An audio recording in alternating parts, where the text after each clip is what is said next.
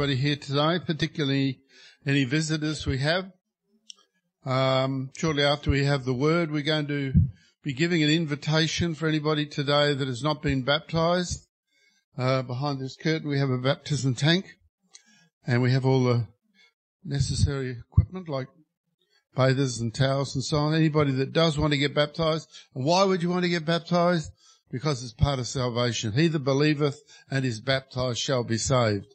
So baptism is very important. It's not just a icing on the cake sort of experience where you bury your old way of life, that God might give you a new way of life. So that'll be later on today, before midnight.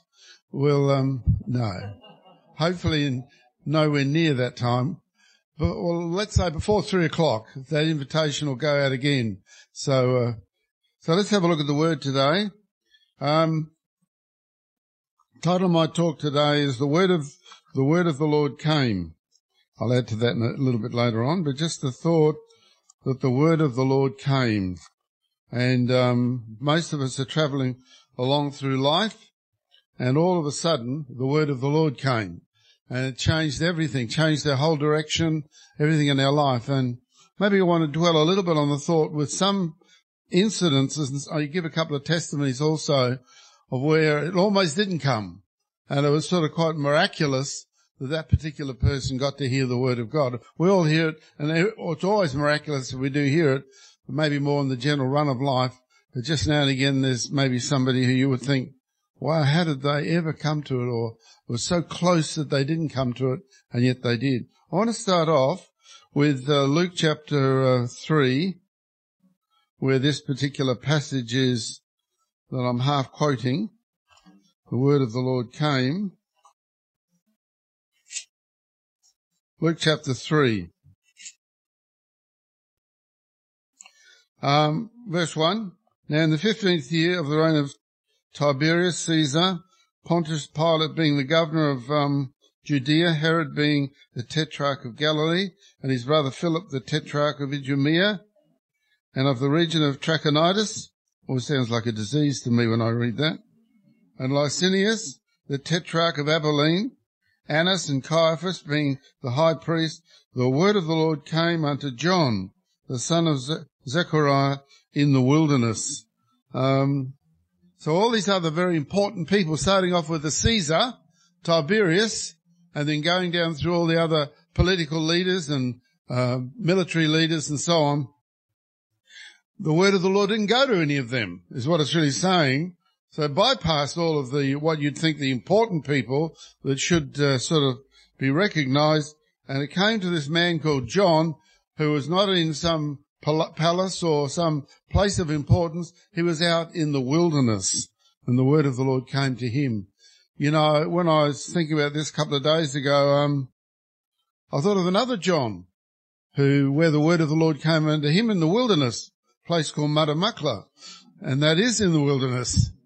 And got thinking about the chances of Pastor John coming to the Lord was in some ways quite miraculous, because he was very churchy and very sort of Methodisty, and was sort of the person that would suffer badly with self-righteousness, as a lot of people do in the religious world, you sort of think, well, the hard person to come to the Lord would be some gangster or murderer, and I'm not saying that's not difficult, but often the most difficult people, and even Jesus said it, people of importance, people of wealth, people of religion, who are steeped in religion, find it hard to come.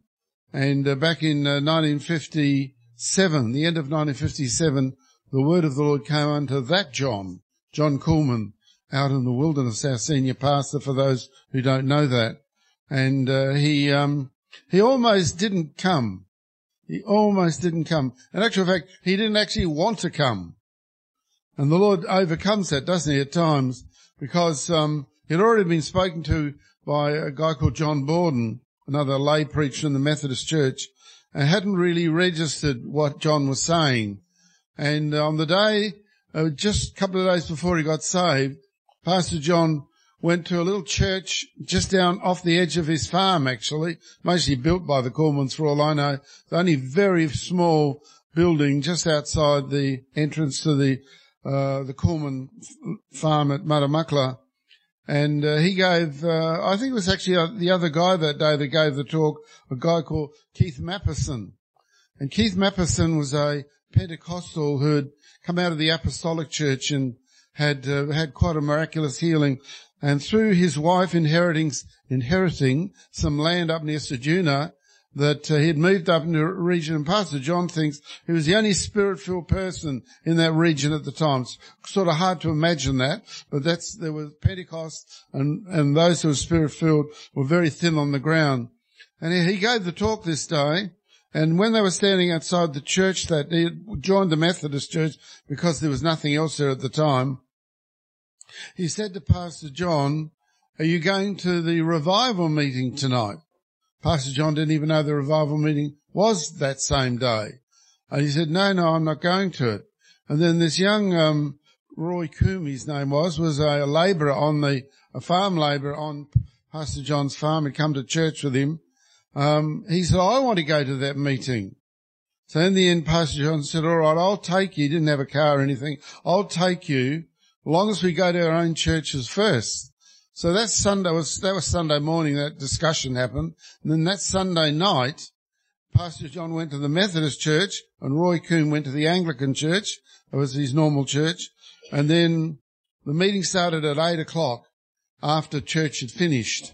And pretty reliable. It would only go for 1 hour, which it always does in the normal churches. And he went along that night and he heard the full gospel. And it was 2 nights later, as we know, on the New Year's Eve, 1957, 58, that he received the Holy Spirit right around midnight and came to the Lord. The point I want to make, though, is that he went to a meeting he didn't even want to go to. He didn't even know it was on. And yet 2 days later, I think it was on the 29th, 2 days later on the 31st, he came to the Lord. So the word of the Lord came to John in the wilderness, and he wasn't maybe even thinking about that at the time. It wasn't easy, though, for Pastor John because of his churchiness. Even when I met him a couple of years later, still a little bit churchy, if I may. Don't tell your dad I said that. Somebody sitting out there. And it took a little while for that sort of to rub off. And when you look back, I'll keep going with his testimony because it's quite, I think, miraculous that he actually made it. Because the night he received the Holy Spirit, and most of you know this part, when he got down to seek for the Holy Spirit, he quoted a hymn, "Oh, for 1,000 tongues to sing my great Redeemer's praise," and so on. And he thought, well, that's all about tongues, so I'll quote that and I'll speak in tongues. And the guy who was praying was moving around the room praying with people. When he came to Pastor John, he said, "What are you doing?" Quite blunt this guy was. Our Lende's name was. And he said, "What are you doing?" John said, "I'm quoting a hymn." He said, "Oh, you'll never receive the Holy Spirit doing that. You've got to say hallelujah and praise the Lord." So John was a little bit offended by that, but he did it. He did what he was told. He came back around again, and Pastor John had stopped. And Lende said to Pastor John, he said, "What's wrong now?" And John said, "I can't say hallelujah properly." And Lende said, "We're starting to get somewhere now. Just keep doing that." Well, before he ever got back to Pastor John, he received the Holy Spirit and spoke in tongues. And but even then, it wasn't all over. Pastor John had this wonderful idea. Why don't we get the revival fellowship people and the young people? He was the young people's leader for the Methodist Church, and we'll all have a lovely day down at the beach. You can imagine how that went well. There were little debates going on everywhere. And later on, the Methodist minister said to Pastor John, "Look, you don't need to leave the Methodist Church. We need this experience and young men like you to be in our church." And Pastor John went back to Lende and he said, "Oh, look, I think I'll stay with the Methodist Church. They need me." And Lende didn't say anything. He just opened the Bible up to 2 Timothy chapter 3 and verse 5, where it says there, "They have a form of godliness, but but they deny the power thereof, from such turn away." And that was it. Pastor John was very Bible-minded, and through all of that, he came to the Lord. So, as I said, I really do think the Word of God came to John in that wilderness experience, and we've all benefited from that. But look at some more scripture here. I want to read on a bit on John, this John. Verse 3, And he came into all the country about Jordan, preaching the baptism of repentance for the remission of sins. So going back to what it says, though, first of all, at the end of verse 2, that the word of God came unto John, the son of Zechariah, in the wilderness. We don't know exactly what that means. We know that from his birth, the Holy Spirit, maybe not the way we have it as the born-again experience, but the Holy Ghost was with John the Baptist right from his birth, and that he would have obviously known the story of his father being struck dumb when he doubted the experience of him becoming a father, him and his wife Elizabeth having a child, and because of his unbelief, he was dumb. And as you know, that spell, or whatever you might call it, was broken when they were trying to get him to say somebody else's name, even his own name, to be the name of his newborn child. And the Lord had already said, no, his name shall be John. And when he got a bit of paper and he wrote on it, his name shall be John, he didn't need the bit of paper 5 seconds later because he got his voice back. And he's a great man of faith. So John would have known all that. At what point he went and lived in the wilderness? He's only a few months different, I think 6 months older than Jesus. So he's around 30 also, or 31 or something like that. What happened in all that time? When did he leave home? It says he lived in the wilderness. He didn't live with mum and dad. I don't know if they ever had any more children. I would sort of think they didn't. Mostly just an only child. And somewhere there he went out into the wilderness. Maybe for years he communed with the Lord. We know he lived exceedingly basic, just as sort of animal skins, and lived on wild sort of food that he could find out in the wilderness. Very sort of basic. He never cut his hair. He was a Nazarite, so he would have looked like the woolly man from the outback, from anything you could imagine. And then it says the word of the Lord came to him. There's almost maybe the thought is at that particular point how that happened, or whether God literally spoke out to him loud, John, the reason you were born, and you were miraculously born, that whole purpose of your life is now come. I want you to return to civilization. No longer do we want you to live out here in the wilderness. And I want you to do something that had never ever been done before. I want you to baptize people. I want you to put them down under the water in my name, that they'll be bury their old life and they'll be a people ready for the Lord. So John comes in from the wilderness. The word of the Lord had came to him. John, this is your moment. So in verse 3, we'll go to verse 3 again. It came into all the country about Jordan, preaching the baptism of repentance for the remission of sins. As it is written in the book of the words of Isaiah the prophet, saying, the voice of one crying in the wilderness, prepare ye the way of the Lord, make his paths straight. Every valley shall be filled. You can read this in the Old Testament in Isaiah chapter 40.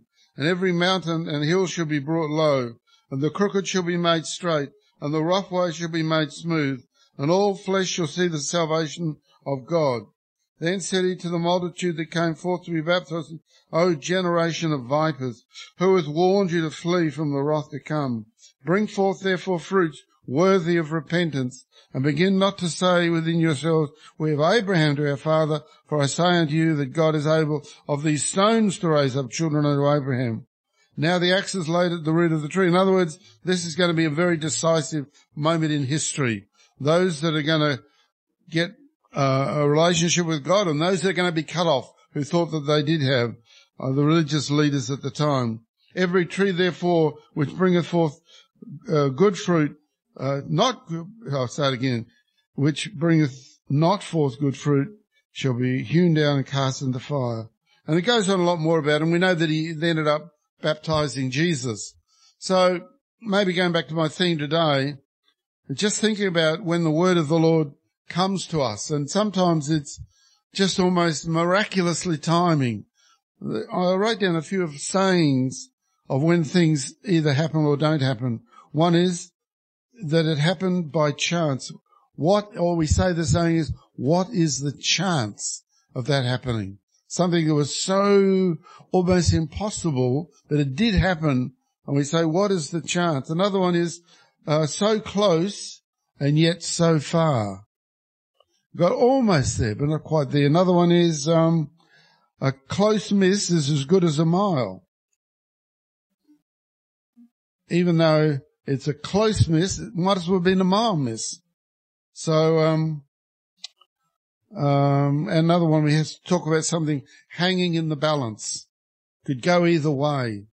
And many of us and all of us sitting here today that are baptized and filled with the Spirit can maybe think of moments in your life when it could have gone this way or it could have gone that way. But in particular, I'm talking about whether you came to the Lord or whether you didn't come to the Lord. Maybe there were moments when it hung in the balance. You could have gone that way or you could have gone that way. And again, I was just saying to my wife last few weeks ago or somewhere, I just said, I wonder what my chances of being converted would have been if I was older. Because I know in this generation now, trying to witness to people in their 30s and their 40s, people sort of established in life, the local bank manager, the local school teacher, you know, a lot of us come out of maybe a bit of a rougher background than that. To try to convert them, wow, it ain't easy. They don't find it easy. Their pride, it gets in the way. You know, so we don't see a lot of those people come. I'm thinking, wow, I'm glad I was only 17. And even then I look at my chances. It was touch and go a couple of times whether I would come to the Lord or whether I couldn't. Particularly that time between when I got baptized and when I received the Holy Spirit. I was a bit disillusioned by what I got to at that point where I thought I was saved, or I was told that I was saved, when I gave my heart to Jesus at the Baptist church. And then I got baptized, and that night I did not receive the Holy Spirit.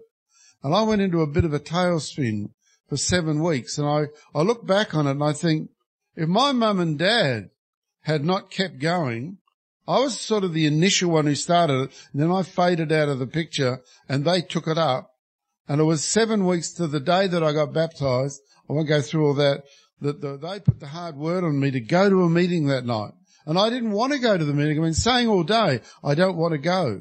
So what would happen if my dad didn't come in quite angry and say, you are going almost? I think about, wow, I could have never got saved. I could have gone on being disillusioned.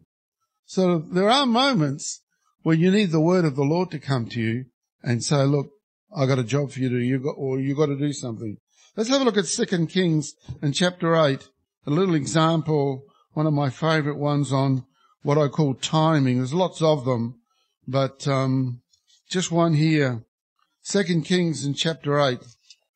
It's the story of the not the Syrophoenician one, the Shunammite woman, and the lady who made the little bedroom in the wall near a house for the prophet Elisha, and how that he would go past their home, and she recognized that he was a godly man and made him this little room and put a bed in it and a table and a lamp and a chair, and whenever he came past he would call in there. It's like a little bed and breakfast room just down there. He could free of charge. And then Elisha had asked through his servant, what does the lady want? Does she want some money? Does she want me to mention her before the king, or something else she want? And the prophet said, no, all she wants, not that she'll ask you for it, all she wants is a child. And she hasn't had any up until now. And he said, you call the woman in. And while he was just lying on the bed that she'd provided, he said, according to the time of life, in other words, 9 months, as we would say now, you shall embrace a son. She was sort of almost say, don't promise me something, that might not happen. He said, no, basically it's going to happen. And it did happen. And then later on, of course, we know the little child, or maybe he's a little boy by that time, he was out in the field, and we don't know exactly what happened. His sunstroke, and he died. And she went to the prophet. The prophet came, and he raised the little boy from the dead. It was sort of this whole miraculous story. But it doesn't finish there. There's this other little story here about the same set of people. 2 Kings chapter 8 verse 1. Then spake Elisha unto the woman whose son he had restored to life, saying, Arise, and go thou and thine household, and sojourn or live, whithersoever thou canst sojourn, wherever you can find a place to live. For the Lord hath called for a famine, and it shall also come upon the land 7 years. And the woman arose and did after the saying of the man of God. And she went with her household and sojourned in the land of the Philistines 7 years. During that time Elisha died. It came to pass on the 7th year, at the 7th year's end, that the woman returned out of the land of the Philistines and went forth to cry unto the king for her house and for her land. So she wanted, I almost could sort of think, well, you could imagine the king would say, 7 years, and you're going to come back and now want it back again? You're the one that left. You know, somebody else has got it now. All the things that normally would have happened. And the king talked to Gehazi, the servant of the man of God, saying, Tell me, I pray thee, all the great things that Elisha hath done. And it came to pass, as he was telling the king how he had restored a dead body to life, that, behold, the woman whose son he had restored to life cried to the king for a house. That's called timing. 7 years later, right on time, this woman walks in when Gehazi is telling the miraculous story of her child. And cried unto the king for a house and for her land. And Gehazi said, My lord, O king, this is that woman, this is the woman, and this is her son whom Elisha restored to life. And when the king asked the woman, she told him. So the king appointed unto her a certain officer, saying, Restore all that was hers, and all the fruit of the field since the day that she left the land, even until now. She didn't just get her land back, she got 7 years of crops from it. So you talk about the blessing, but again, I just sort of think this was a very godly woman, and she started off by doing something really godly years before, when she recognized who Elisha was, and at no expense to him, and even maybe had to work. Her husband doesn't sound like all that so encouraging, actually. I think she had to work her husband over a bit of time, even with the death of her son. He sort of left it to her. Oh, you go and do something about it. And we see here that God greatly rewarded this woman. But talking, as I said, about timing, how close was that? Let's have a look in Matthew 19. Here's an example the other way, where somebody had this wonderful chance to become one of the Lord's disciples. Matthew chapter 19, and he blew it. Matthew 19, and we'll just start reading in verse 16.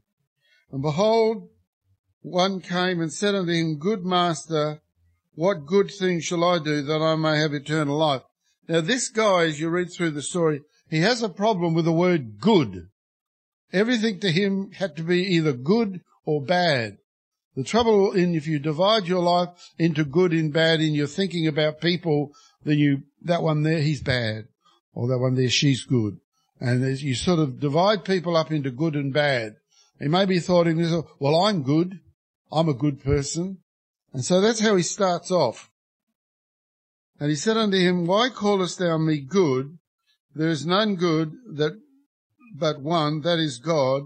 But if thou wilt enter into life, keep the commandments. Now you might say, well, hang on a second. Jesus was good. But what Jesus was doing is making a point. You think you're good. That's the problem. You think you're good. Then you've come to me. You talk about how I'm good. Don't do that. If you want to talk about what's good, and don't think about yourself being good, God is good. That's what's good. Forget about whether this person's good or bad. God is good. And you got to start from there, where if you come to him when you think you're good, you're mostly not going to get anywhere. You need to come to God as a sinner. You need to admit that you're not right. And as I said about religious people, that can be their biggest problem, is that they think they're good. And therefore they never get beyond that. They're just immediately wanting to tell you how good they are. And that is a problem. He said unto him, at the end of verse 17, if thou wilt enter into life, keep the commandments. He said unto him, which? Jesus said, thou shalt do no murder. He starts quoting some of the 10 commandments. Thou shalt do no murder. Thou shalt not commit adultery. Thou shalt not steal. Thou shalt not bear false witness. Honour thy father and mother. All 10 commandments. But all of a sudden, he slips in a commandment that is not one of the 10. So it's part of the law, but it's not actually one of the 10. And the one at the end is there, thou shalt love thy neighbour as thyself. As I said, I got a feeling this guy had a problem with loving his neighbour as himself, and that's why the Lord threw that one in as well, because he was judgmental about people being good or bad, and in particular that he was good. He certainly arrived at that point. But so anyhow, he then says, all these things I've kept from my youth up, what lack I yet? So he was sort of really trying to get to the point where Jesus, at some point here, you're going to declare me good. Whatever you come up with, I'm going to say I've done it, and I am good. You're good, and I'm good. Aren't we good? Sort of thing. Jesus said unto him, if thou wilt be perfect, go and sell all that thou hast, and give to the poor, that thou shalt have treasure in heaven, and come and follow me. And when the young man heard that saying, he went away sorrowful, for he had great possessions. He never realized that he only had 2 bob, that's all he had, compared with what the Lord was offering him. And most people don't realize that. They knock God back for some part of their life they're trying to hang on to, which is really not worth anything. They think, I can't give that up. Can't give up the old church. My minister's a lovely man. I can't do this, I can't do that, or, I've got to give up something? What, you want me to give up smoking? You want me to give up drinking? I like doing those sort of things. I want to give up my mates? No, I can't do that. So people lose out on, he could have been one of the great stories of a converted person in the Bible. He could have been one of those who just gave up everything. Whatever. Look, we look at Zacchaeus, who was the tax collector. And when the Lord called him out of the sycamore tree, he said, salvation has come to this guy. And the guy said, I'm going to give back 4-fold anything that I've ripped anybody off, and do this and do. He just sacrificed it all. I found the truth. And when you come to the Lord, you've got to recognize that moment of the calling. It might only ever come once, might only be there for 5 minutes, and everything's, like I said before, hanging in the balance, whether you're going to listen or whether you're not going to listen. This was his moment. This rich young man, it was his moment. He thought he could knock everything on the head, and that the Lord would end up saying, you don't have to do anything. You're a very good person. Just keep on being a good person and you'll go to heaven. And he didn't. He saw that this guy had something that he was quite prepared to put in front of that, and that was his wealth. If the young man had agreed, the Lord might, you never know, the Lord might have said, well, I'm just so glad you're prepared to do that, but you don't actually have to do it. Well, I just wanted to see whether you were prepared to do it or not. I don't know. But he wasn't prepared to do it, and he went away, and he missed his moment when the word of the Lord came to him, because that's what, he came to the Lord, but the word of the Lord came to him. And in the end, he didn't make the grade. Let's have a look at an example where it went the other way, and that's in Luke chapter 5. The calling of the 4 of the apostles there. And just a different attitude. Luke chapter 5. And just verse 1. Came to pass that as the people pressed upon him, that's on Jesus, to hear the word of the Lord, he stood by the lake of Gennesaret, or the Sea of Galilee as we call it. And he saw 2 ships standing by the lake, but the fishermen were gone out of them, and were washing their nets. And he entered into one of the ships, which was Simon Peter as we know him, and prayed or asked him that he would thrust out a little from the land, and he sat down, and he taught the people out of the ship. The word of the Lord came to Peter on the Sea of Galilee, not in the wilderness in this case, but the word of the Lord had come to him. He wasn't thinking about God, I'm sure. Wasn't even thinking that was going to be a great day. It actually had been a lousy night anyhow, where they'd caught nothing. So he's mostly already grumpy, he was tired, he was fed up, and this preacher guy confiscates his boat. And he is what we call a captive audience. He's there with Jesus in the boat, and he has to listen. And the word of God, he didn't know that at first, but the word of God had come to him. And Simon answered and said unto him, verse 4. And when he had left speaking, he said unto Simon, launch out into the deep and let down your nets for a draught or to catch some fish. And Simon answered and said unto him, no man ever spake like you. That's what he's really saying here. I never ever heard anything like this before in my life. Master, we've toiled all the night and we've taken nothing. Nevertheless, at thy word, I will let down the net. So there's a little bit of a difference between Peter and the rich young man. He sort of kept blocking and eventually missed out.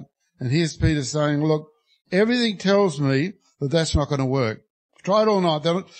Wouldn't say they're not on the bite. They were catching with a net. But whatever it was, they're just not there. But he said, something's happened here. While I've been sitting here in the boat listening to you, something's happened to me. You're somebody that I'll listen to. You're somebody that I'm going to do. Try what you're saying.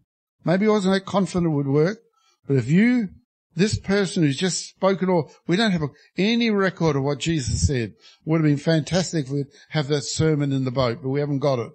But it was enough to convert or change Peter's direction. Verse 6, and when they had done, they enclosed or caught a great multitude of fish, and their net brake. And they beckoned to their partners, as James and John, which in the other ship, and they would come and help them. And they came and filled both the ships, so they began to sink. When Simon Peter saw it, he fell down at Jesus' knees, saying, depart from me, for I am a sinful man, O Lord. So, a little bit different to the good rich young man. Everything was good. Peter's saying, bad. You got the wrong guy. You know, rough old fisherman. I'm sure he believed, we know he did, that come out in, when he had the vision of the sheep being let down in Acts chapter 10 of the conversion of Cornelius. Quoted how that he'd always kept the Old Testament food laws and he'd never eaten anything. So there's not as though he didn't have the Jewish way, but he mostly would have said, look, I'm not all that religious. And he looked at himself, maybe he's rough, and he said, I'm a sinner. And, you know, that's a great moment. If anybody will only get to this point, you'll get somewhere with God. If you're going to come to God with your goodness, forget it. He's not interested in your goodness, not interested in your religious history of you did this and you did that. He would far rather you came and said, I'm a sinner. I need help. You know, and maybe even like Peter, surely you don't want me. I'm too bad. And the Lord, the moment you talk like that and believe it in your heart, he says, you're the one I want. I want people that'll humble themselves and admit that they need God, they need the salvation of God. Don't quote to me all how good you are. I did, like the young rich man, I did that, done all that. I've been good. I've always been good, is what he was saying. And so it would not have impressed Peter if he had done a lot of other sort of miracles, but catching all those fish, Peter understood. So when you come in contact with the Lord, the miracles will be there for what you need. For whatever you need, the miracles will be there. It's things that will be a revelation to you. And then in verse 9, and he was astonished, that is Peter, and all that were with him at the draught, the fish which they had taken. So was also James and John, the sons of Zebedee, which were partners with Simon. And Jesus said unto Simon, fear not, from henceforth thou shalt catch men. They basically had no idea what that meant, but it sounded interesting. And when they had brought their ships to the land, they forsook all. What did Jesus ask the rich young man to do? Really just the same thing. I want you to forsake it all. If only you realize the riches that I'll give you. If only you will forsake it all. People want to hang on, as I said, particularly religious people, want to hang on to some of their old ways or the old church. You're mucking it up. You're confusing things. You sort of want a bit of this and a bit of that. 2 bob each way, as they say. No, that doesn't work. You've got to renounce it all. Burn your bridges. Start again. Did the old church tell you the truth? No, they most certainly didn't. Did they tell you need to be baptized to be saved? Did they tell you need to speak in tongues to receive the Holy Spirit, and without it you won't be saved? Oh, they didn't tell you that. And yet you've got a loyalty to them. They were not faithful to you. Why would you have a loyalty to them? Where did you hear the truth? Who actually told you what the Bible said you should do? If you did have an allegiance, surely it would be to those who tell you the truth.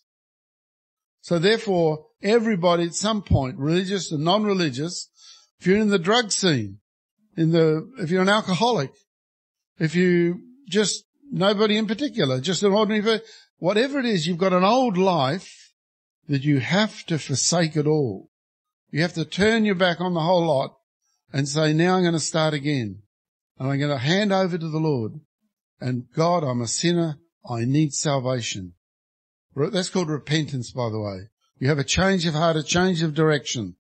And then you find out about water baptism where you can bury that old way of life. You should rush to get into it. We haven't got quite ready there. But if you want to rush out there, we're not going to object. Get baptized, get filled with the Holy Spirit, and then you'll know you're right with God. So they forsook all and they followed him. It's always fascinates me that it's the best catch they ever had. You talk about the riches of the rich young man. This was riches for Peter.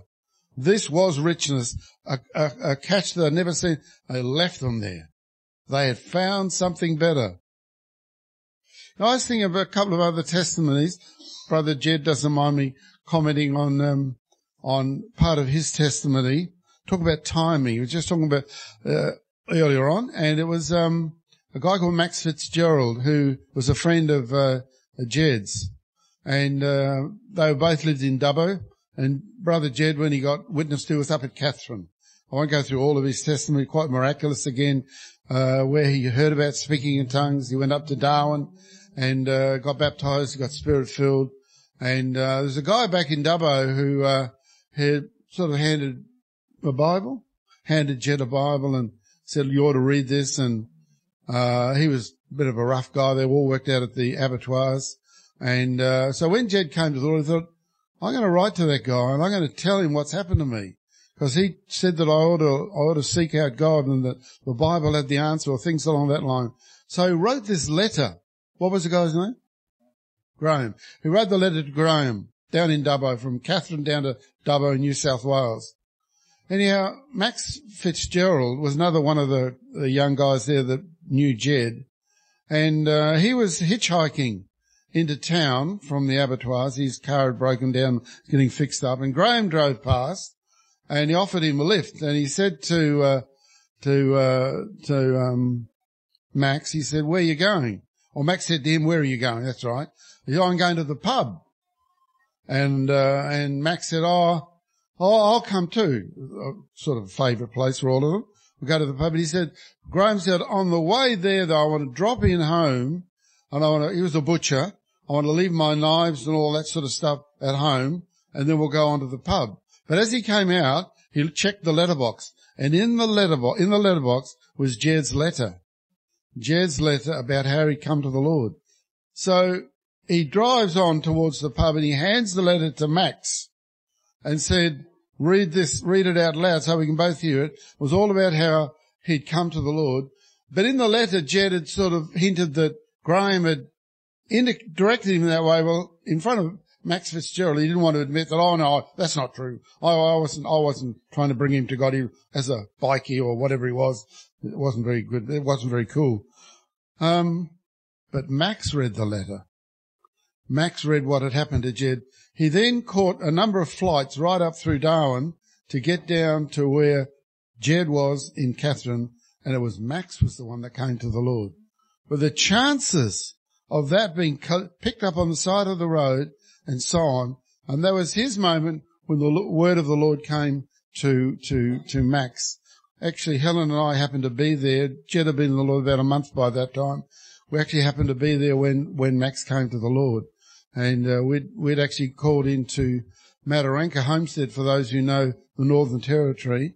And we'd rung ahead from Tennant Creek. and rang up. It's a sort of a hotel-y type thing, hot springs in the ground, all that. And I want to book in as my wife and I and 3 kids. This is 1976, by the way. They said, oh, no, you don't have to book. No worries. Always got plenty of room. You can guess what happened. We get up to Mataranka home, quite tired, sort of late in the day. Oh, no, we booked out. 3 big tourist buses have come in. Booked us out. And, of course, I had my grizzle and they sort of rolled their eyes back. Tough. You missed out. So what are we going to do? We haven't got anywhere. I've got 3 kids. And then I said to Helen and the kids, if we can just have a bit of tea, let's push on to Catherine, which was only a bit over a couple of hours drive or whatever it was. And we got in quite late that night, maybe 8 or 9 o'clock in the dark. I remember coming through the trees into Dot McClellan was a local woman that was in the fellowship and the one that initially witnessed the Jed. She was having a barbecue in the backyard. We go through the backyard and Jed and Max turned up. First time Max had sort of really done anything. And he turns up with Jed to this barbecue. And we got talking. I was very excited about hearing Jed's testimony and talking to Max and so on. And another girl comes in. I won't go into that right now. But it was the most funny night because over the back fence of Dot McClellan's place was a drive-in theatre. And it had this huge screen right over the fence. And the film they were showing that night was Jaws. So I'm trying to talk to Max, and the next minute this white pointer shark was charging out. It was no sound, of course, just the image of it. So I do particularly remember that night. And Jed and Max and this other girl, Vicky, ended up going up to Darwin when we were there.